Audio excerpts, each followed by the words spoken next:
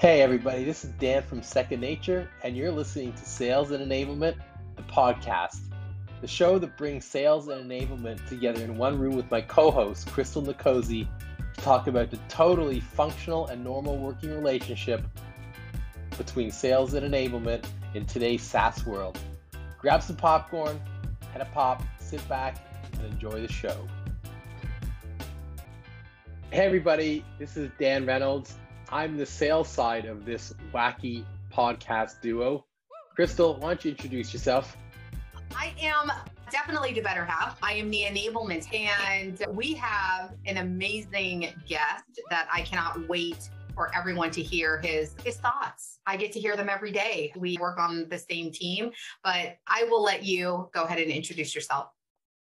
Yeah, no, thanks for having me, guys. I really appreciate it. So my name is Drew Gardner, and yeah, I'm new to enablement. I've been in enablement for about a year now. Been in sales for a little over 4.5 years, and all actually with users. So very excited to be here with you guys. Nice. And what is, just for the official record, Drew, what is your job title?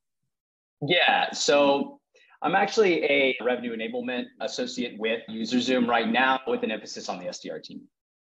Nice. Nice. All right. So I'm super excited. Obviously, Drew and I are on the same team, and this is not cheating by having him as a guest on our podcast, because his insights are going to blow you guys away. Speaking of cheating, Crystal. Oh, you went there. You actually went there. I can't believe you went there. Just for the occasion. And I'm so glad that we're recording this because there's video evidence. We didn't plan this, by the way, but I just want everybody to take a moment of silence to make sure that Joshy Allen's $250 million arm is going to be okay for Sunday and for the rest of the season. I was in the worst mood ever when the news broke that he was hurt. Obviously, it happened at the end of the last game. I take it, Drew, you're in Denver. Is that correct? Yeah, that's unfortunate, right? You guys should have me wearing you should have told me about this. I could have worn my Manning jersey. I don't have a Wilson jersey, which is probably the best thing for right now. If you had a Wilson jersey, this episode will be full of all kinds of dangerous stuff. The world's tiniest violin for Josh Allen. Boo-hoo. Oh my God. Gross. They're going to Bill, and they're going to blow it. They're going to blow it in the playoffs. They're going to be. Well, it looked like we did. It looks like we almost did blow it. Trust me. Like, you don't want to be in the Reynolds house as of now. It's not a fun place to be. But anyway, I digress. I'm glad you wore your Patriots jacket. I'm glad we got a dangerous fan here with us. That makes it even more funny. Not to go too off topic here, and I don't mean to interrupt, but take it. Yeah, right. Why the Patriots? Good question, Drew. And the short version is that the husband is from New England. I also support another team, which I was raised a fan of this team. And they are America's team, Dallas Cowboys. So they are, no doubt, probably two of the most hated teams in the NFL.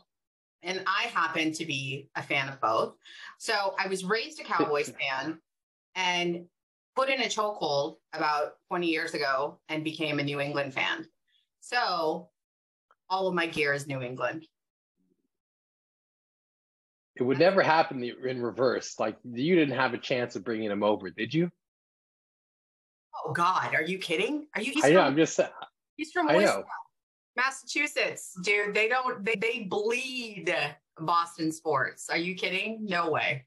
No way. Up until Brady left, I would have to say that they're pretty hard organization to lead. Yeah. Anyway, this was fun. I'm glad, Crystal. It wasn't planned for you to wear that jacket. I wasn't going to wear the jersey, but I thought we should spice it up a little bit. Of course, Drew, I had no idea. Anyway, let's get back on topic. I'd say it's probably best we don't talk about it anyways, about the Broncos, so we can move on. Real hurtful so thing. bad. You guys are so bad. Yeah. So Drew, and to the audience, Drew has just absolutely blown me away. I've been at UserZoom for about the past month, and some of the things that he is working on and being new to enablement, like I said, just blew me away. And it got me thinking that I wanted to have him on because there are so many new enablers. Somebody actually released a study or a research project that they did. And I think in 2018 or 2017, there were something like 3,000 people on LinkedIn, in their job title. Fast forward to, and that growth is just insane. And I'm like, there are so many new enablers. We need to have somebody like Drew on. So I think, Drew, for the audience, tell me, how did you get into enablement? Why enablement? Sure. Yeah. You know what? I love the question because everyone has their own unique story. For me, like I said, I've been with UserZoom for over 4.5 years. And really the majority of that was coming in as a sales development rep and then transitioning into a player coach role as a team lead. And so at that point, I was as a top contributor for the team, leading the team. I was even a pseudo manager there for a couple of times as we were in the pandemic. Myself, along with another colleague, Jose Farfan, had to really take the reins because we were without a manager for the SDR team. And so there was a lot that was going on, right? And so what I ended up realizing during this time is that I really liked helping others, to be completely honest. Right? I loved seeing the fact that I could get my knowledge and pass it on to someone else and then watch them start getting better and better every day, getting more meetings, stuff like that. It just made me feel really good. So I was actually really thinking about getting into SDR management. And then we had brought on our fearless leader, Kunal, right? And he started really building out the sales enablement process and everything within UserZoom. And he introduced himself to everybody, but I was still, to be completely honest, not 100% certain what enablement was. Until one day, Jill, who leads the entire SDR team globally for UserZoom, had actually come to me and was like, hey, just from conversations we've had and everything else, I think enablement might be really good for you. And I still was like, what is enablement? Like, I really need to learn more about what this is. So I had a few conversations with Kunal, and I actually started out. It was one of those type of interviews where it's, let's see how we work together. And your project is building out the SDR onboarding, which notoriously, we just really haven't had much of an onboarding process for the SDRs. So that's how we started getting into it. Loved working with Kunal and really started seeing the value in what I was doing just from the onboarding process. And that's just one aspect, right? Yeah. But I really loved what I was putting together, knowing the impact that it was going to make for the organization as well. It just really excited me. And so, yeah, for me, and that's how it all started. That's how it all starts. That's how so many enablers, they get into enablement because they do have that sales background. And you'll hear a lot on LinkedIn you'll hear some enablers say, I don't think that enablers need to have sales experience. And then you have a good chunk who are like, no, they do have to have some sales experience. I am of the latter opinion, that I feel it is really important to have that sales background. It's like sure, I think someone who doesn't have it could do enablement, but if you haven't lived and breathed in a sales role, it's really difficult sometimes to be able to put yourself in their shoes. I think you're in great company with that. Drew, I know one or two of the projects that you've worked on, onboarding being one of them, but what are maybe one or two of your favorite projects that you've done so far with the SDR group?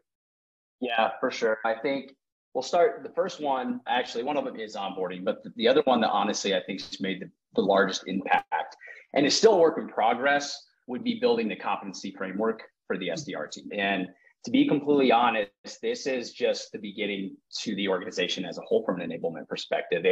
As we all know, the SDRs tend to be the guinea pigs with a lot of different things with the organizations, which as a past SDR, I'm completely okay with. Taking those challenges on, bulls by the horn, which you like to also say, right? It's okay. But point is, it's one of those things that was exciting, but it's a continuous challenge as well. The reason why this is such a big project for not just myself, but for the organization is we're trying to identify what makes our top performers, right? What are the unique skills, behaviors, and even processes that go behind what they do on a day-to-day basis and identifying those, right?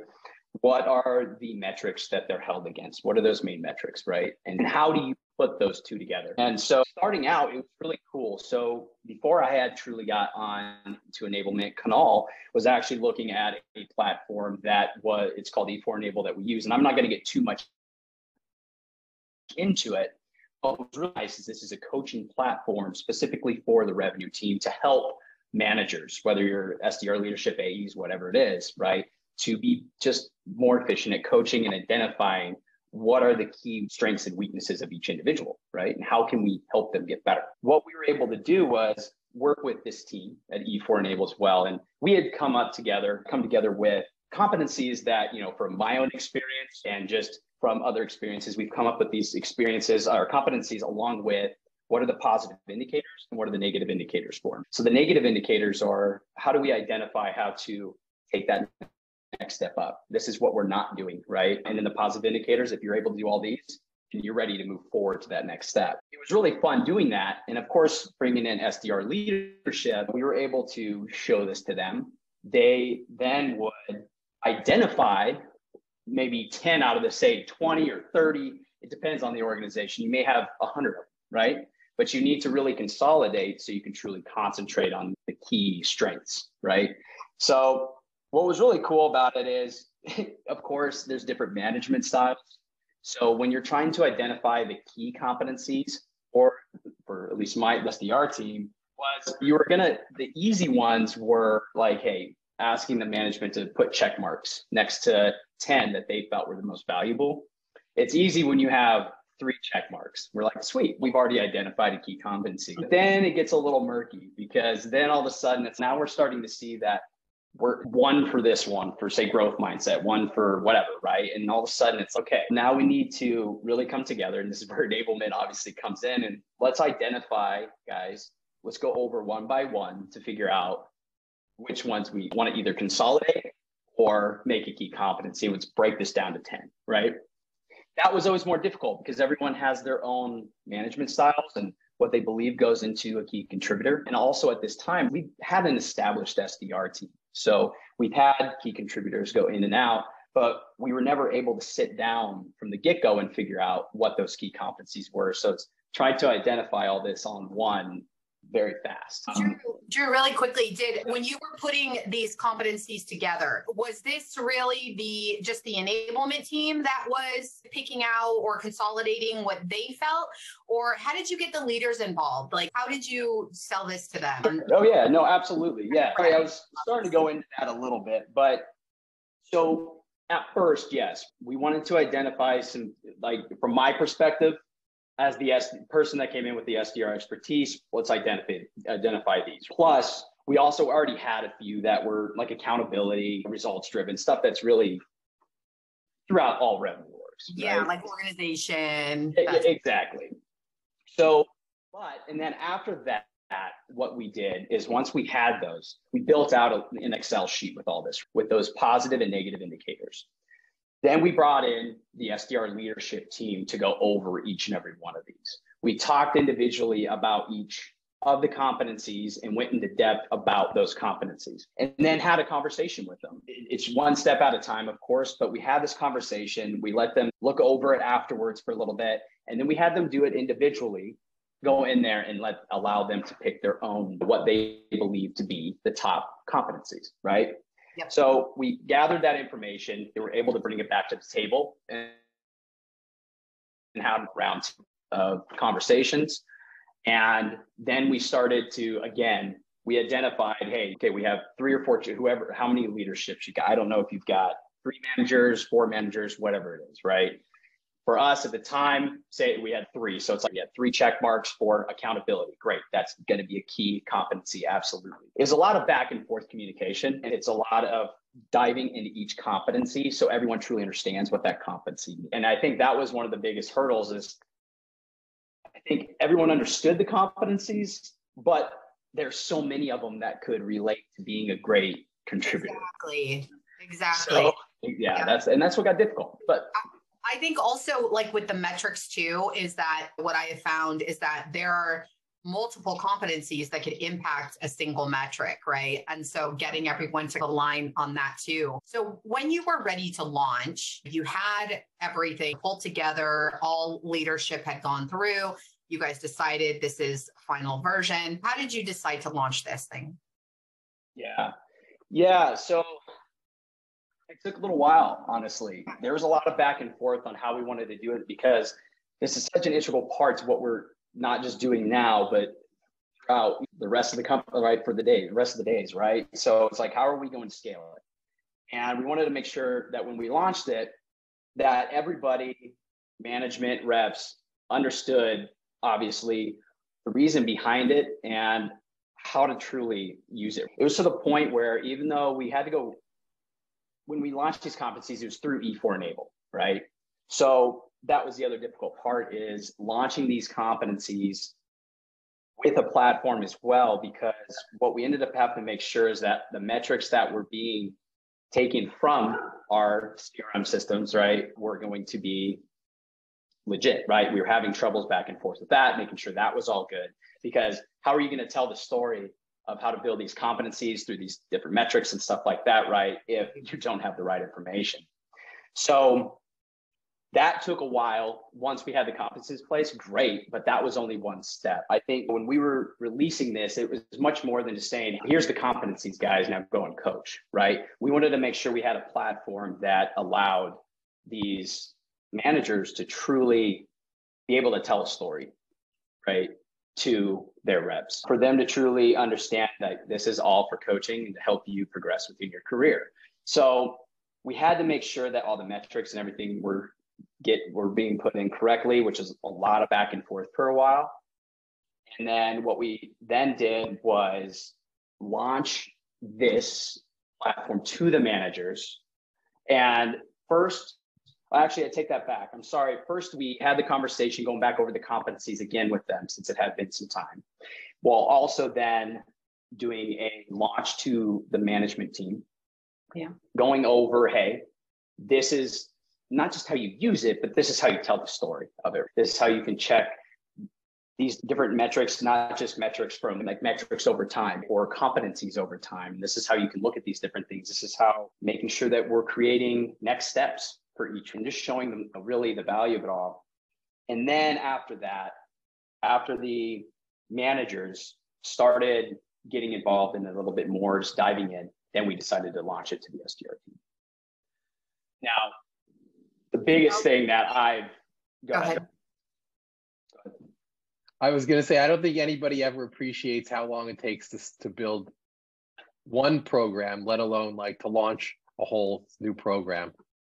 In a new tool. That's pretty amazing, Drew. One question I have is actually for you, Dan, as a seller, listening to all of this, listening to building out competencies and being coached to it.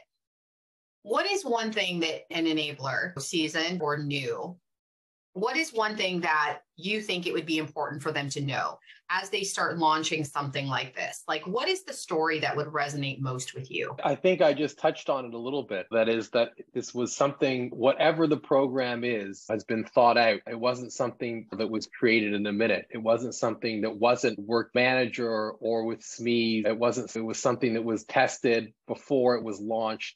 And of course, the big underlying piece is that there's the why are we doing this? Why are we doing this, and how is it going to help you? Like when you know that somebody, and I think it sounds like Drew also went through this, like what is enablement, right? Like, so my manager's there supposed to be coaching me. Then there's L&D, all of a sudden there's enablement. What's enablement supposed to do? So from the seller's perspective, I think it's so important to know that, this is a team that really has your back with a real purpose in order to help you improve your skill set, not just necessarily selling the product that you're selling. Again, I think it comes down to seeing that there was a lot of the preparation was done. And again, the why and the how. Like those, when you know that somebody's got your back and gone through all that, their job is to do the work to help you get better, then that's a huge indication of a team or an individual that really cares about your performance in a way that's different than like pipeline review, numbers, like stuff that's binary. Yeah, that was one thing. It's interesting because as we're putting together SCO, it was one thing that I had talked about is like, we should really focus on doing maybe a session or two where we are improving their skills not only for UserZoom, but skills that they can take anywhere with them. If we're afraid to show them things about that they could possibly use at another organization, then we're not doing enough to keep them. Right. So let's focus on that. And I absolutely love that. And that actually, it's a great segue actually into my next question. So Drew, as an enabler, because I can imagine that there is maybe sometimes leaders and their reps are not aligned. They're not on the same page with maybe the why behind it all. So how would you go about helping to solve that misalignment? Yeah, for sure. It starts all the way from the beginning. And first off, communication. It's consistent communication, even from onboarding with new hires and having that coaching aspect from an enablement side of it, having a different outlet than your management or even someone on your team. Look, I was the one that created the SDR onboarding. No one's going to truly understand that onboarding more than myself, no matter how much I want to talk about it, or like I know my intentions of why I built it the way I did. So I want to make sure that the SDRs, when they're new hires, that they understand that. But point is doing through this coaching process and challenging them and getting a better understanding of where they're at and the onboarding, how they're really understanding things, right? This is my chance from a biweekly standpoint to have one-on-ones with SDR leadership, updating them on, hey, this is what I'm seeing right now. This is how I think maybe from your coaching perspective, you can start coaching a little bit more on. Just making sure we get ahead of the game before it's too late sometimes. And a big one for sales, but I know definitely for SDRs, is building confidence. So you want to make sure that their confidence doesn't go downhill right away, or else sometimes it just doesn't end up working out. My point of that is having that consistency of having these conversations between leadership of what I'm seeing, what I'm hearing, and then also vice versa. We want to know what their overarching goals are and how we can help them with it. But who better than boots on the ground as well with the reps? So being able to, depending if your team has team leads, I think that's a good start instead of just don't have the bandwidth to talk to every single rep on your team, but at least having an eye on, hey, these people are in the trenches, right? These are the guys that are in the trenches with their team. They know what's going from an objection. What do they see? What are they hearing out there? What are they seeing? And so no matter how good you coach, you can't always identify that, right? And so it's always good to hear from the actual folks that are doing the job themselves and also be able to communicate that to leadership and vice versa, right? And so it's just understanding the challenges that both of them are having, but the overall goals as well. And okay, maybe even understanding, hey, this is what I'm hearing from a rep perspective. Maybe this is more of an issue. And this is where we could, and just obviously not tell, but just try to guide the SDR leadership and be like, hey, this is really a big issue I've been hearing. So I think maybe this is something we can be working on. That's great. No, that's awesome. Now, I'm going to ask you a question. You may not know the answer to it, or you may not fully know. Okay, that's probably the best word. I can't wait to hear what this question's going to be. Yeah, what's this going to be? I'm really building this damn thing up, but it's not that serious. I just wanted to prep Drew. So what do you think the difference is? What between enabling an SDR group and enabling accounting, where are the biggest differences? And is there anything special or different that must be done for SDRs versus account executives? It's a really good question. And if I'm going to be honest with you, I think there's a difference, right? When you're bringing on SDRs, even though it's considered let's put it this way, SDR is a role that is considered a entry-level sales role within our organizations, right? And as true as that is, it's not that easy of a job, and It can be extremely stressful. However, it is still entry level, and a lot of the folks that come into this they're all ears. That was me 4.5 years ago. I'd never been in software. I'd never been an SDR before. So from an enablement perspective, you really got to put like newbie ears on, and you've got to be that person. Like, I know that seems like a whole enablement type thing, but really even more so for SDRs, with them being new, you've got to be able to really put yourself in their place, essentially. And you want to make sure everything that you do from a training perspective, onboarding, whatever it is, digestible. and understandable. And not saying you don't need to do that with account executives, but at that point, account executives do have a lot of sales experience, right? And they've learned a lot throughout the years. And even though things are different from, say, a UserZoom perspective to then the organizations you've worked with before, they're still going to have a sense of knowledge of how to do specific things, where an SDR really needs more guidance in the beginning, right? Yeah. So, yeah. Yeah, no, I think that's phenomenal. That's exactly how I would approach things. I've often thought of full learning paths or multiple onboarding programs for not only SDRs and AEs, but even, for example, taking an SDR group or taking an AE group. And you've got to understand the difference between somebody who is settling into that role versus somebody who has been there, done that.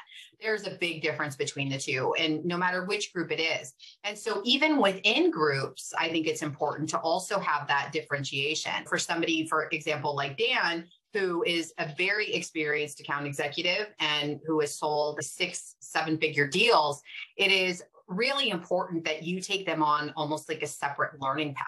I like to call it like the Top Gun type of training, right? Where it's like they need something different. And so it's definitely like that for SDRs as well, but especially for any new hire coming through onboarding, they're going to have a different set of skills that they need, and they've got to have the mindset, right? They get rejection like 99% of the time. It's like, how do you coach to that? How do you onboard that? But I think you've got to definitely separate them out. So and that's where the competencies come in for everyone within the revenue organization. Again, you're looking at your top performers within your organization. You sell differently. You may have the skills of being an AE, but do you have the right mindset of how you sell the product? What are the specific competencies that are going to make your rep successful within your organization? And I think that's the biggest thing to come out of the competency aspect of it. Is it's not about someone else's organization, it's about yours, and there's different competencies for each organization. And I just think it goes into that is the thing to remember is, yeah, sure, AEs might have what it takes, but they understand the skills, but they don't understand how you do it at your organization. I haven't heard anything in the last 2 minutes. Crystal, let's just rewind to the part where you were saying what a great AE I am. I like that one. That's a lot. It's been ringing in my ears the whole time. Sorry, Drew. I'll have to watch this. You're like, how big were my deals again? Yeah. I tell his ass all the time. You call me top Maverick over here, wearing the Bills jersey. No, I know about 2 handfuls of just killer AEs, and they've been doing it for a long time. And Dan falls in the 2 handfuls. You saying I'm old? Is that what you're saying now? Are you trying to take it back a little bit? Are you older than me? Okay. Anyway, so Drew, as we wrap this up, because this has been absolutely amazing, and as usual, Dan and I can honestly talk about this stuff all day. For the audience, if someone was starting some type of competency framework program or competency program or coaching program, like what are the 1 to 3 tips that you would give them? Just like 1, 2, 3. Yeah. I think first and foremost, you implement it as soon as you possibly can, right? Because you want your competency framework to really grow with your organization. Because I think one thing that, something I didn't state, and I think some folks forget, is that competencies aren't set in stone. It's a revolving door, and it can change, right? As the market changes, as really just year in and year out, just everything changes. And so you've got to be able to adapt to that. And maybe there's a different set of skills and competencies now that you're starting to see come from your reps that are really starting to work. And it's, wow, that wasn't something we were looking at before. And now we really need to dive in and figure out what it is that they're doing. And so you end up identifying these new competencies. And so obviously, I think just implement it as soon as possible once you've identified your superstars. Because at the end of the day, if you really want to, I think, build a truly efficient onboarding program, you're going to want to be able to really mold that in from your competencies and how to train your reps. And you can build your competencies afterwards. If you've already built your competencies, put it into your onboarding, you're going to help create better reps that are going to go out there and kill it from day one. Or you can just build an onboarding program and not have competency framework, and then they may not be as great as they could have been. So I'm just saying, implement it as soon as you possibly can is the one biggest thing I would say. Patience is the other thing. It is not something that happens overnight, nor does really anything within enablement. Everything does take some time. But look, those are really the two main things. And patience. It's just straight patience. I think I just said that, but I think patience and that's really big ones for me. Let me know if I got this right. Patience. Broncos country, let's ride. That's all I got. That's all I got. Let's ride. Patience. That's what I've had to do with them all season long. They finally win a game, and then I got to wait a week. Yeah. Who they beat? Jacksonville. No offense to any Jags fans. We got one on our team. Shout out, Nick. Oh, that's right. You know what's interesting is that you spoke about, when you were speaking about Kuhn, I was envisioning like a coaching tree a la Bill Belichick, because enablement is, that it's really interesting to see the impact that some of the top enablers are having and the careers that they're building. So that was interesting. And then I also just saw the news, speaking of coaching trees, Josh McDaniels got fired from the Raiders. You got let go? Yeah. I knew it, dude. Because I don't know how... He's heading to college. He's never going to get another head coaching job. Yeah. I mean, he will get another one in 4 years. He'll go back to New England and he'll do his thing there for a couple of years and some sucker will hire him again. Anyway, enough football talk. That was fun, though. Yes, it was. And Drew, it was an absolute pleasure. So much great stuff. Why don't we do it again in the new year and we'll give him a heads up. He can wear his Broncos. We can make it like a real football theme. Hey, what if they come back by that point? I might be repping them. Yeah, no, what I'm saying. We're not even, are we even halfway there? What? Yeah, lots of time left. Almost. Yeah. There, yeah. I think they added the 17th game. So. Yeah, it wrecks the whole thing. It's so hard. It's such a change the whole game. Anyway, thank you very much for sharing your time with us, Drew. It's much appreciated. If you've made it this far in the podcast, you've reached the end. Thank you for listening, and hopefully we'll see you next week. Crystal, any last words? Yes, Drew. Tell people how they can find you. How can they get in touch with you? Hey, I'm on LinkedIn. You just got to search Drew Gardner. I'm right there. You know what? From a tip perspective for someone that's new, something I've learned from Crystal in a very short time, along with Kunal, and to your point, Dan, is just making sure you're networking with these folks in enablement, right? And just reaching out to folks, try to talk with them, just ping ideas off each other. I think that's a good way of finding anyone. So it's the networking is a big thing. But yes, I am on LinkedIn. I'd love to connect and chat. All right. Awesome. Thanks, Drew. Thanks, Dan. Bye, everybody. You've reached the end of another episode of Sales and Enablement, the podcast. Be sure to subscribe to our podcast on Spotify and feel free to connect with us on LinkedIn at Dan Reynolds and Crystal Nicosi.